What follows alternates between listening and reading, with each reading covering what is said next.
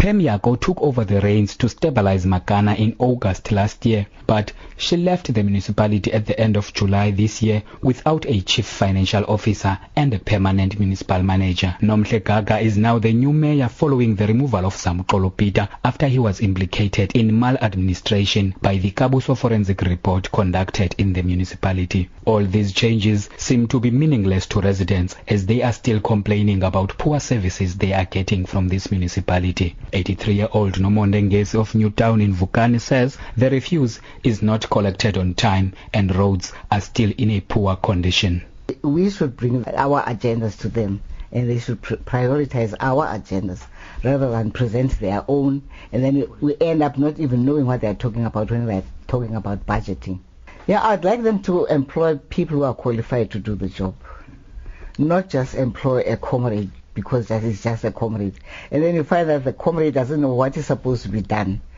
And then they end up not doing what they are doing. They even confuse the ones that are able to do this work because they're not working together. Eugene Rappins of the Grahamstown Business Forum says the town has a potential growth for economy and employment, but poor infrastructure makes it difficult to do business in the town. Rappins has also expressed concern about the alleged implication of some municipal officials in cases of corruption. And there needs to be serious intervention. So, what concerns us is that there's all these poor audits. We know the people responsible for the problems. Names have been brought out and what they've done, yet nothing happens. And this is a real concern because there's no example being set for the guys on the ground. So the productivity is at a naught, and accountability is at a naught. And those are the problems we have.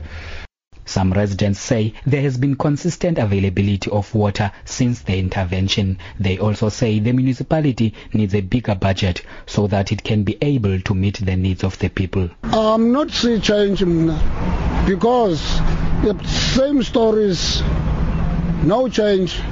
All these roads for the Grahamstown have got a potholes. Very little has been done in terms of revenue collection. So if they can really tighten, revenue collection, I think things can really improve. We will definitely see a lot of improvement in the next, coming 6 months or so. Residents say they are hopeful that these changes in Makana will eventually yield positive results. I am Lubabalo Tata in Grahamstown.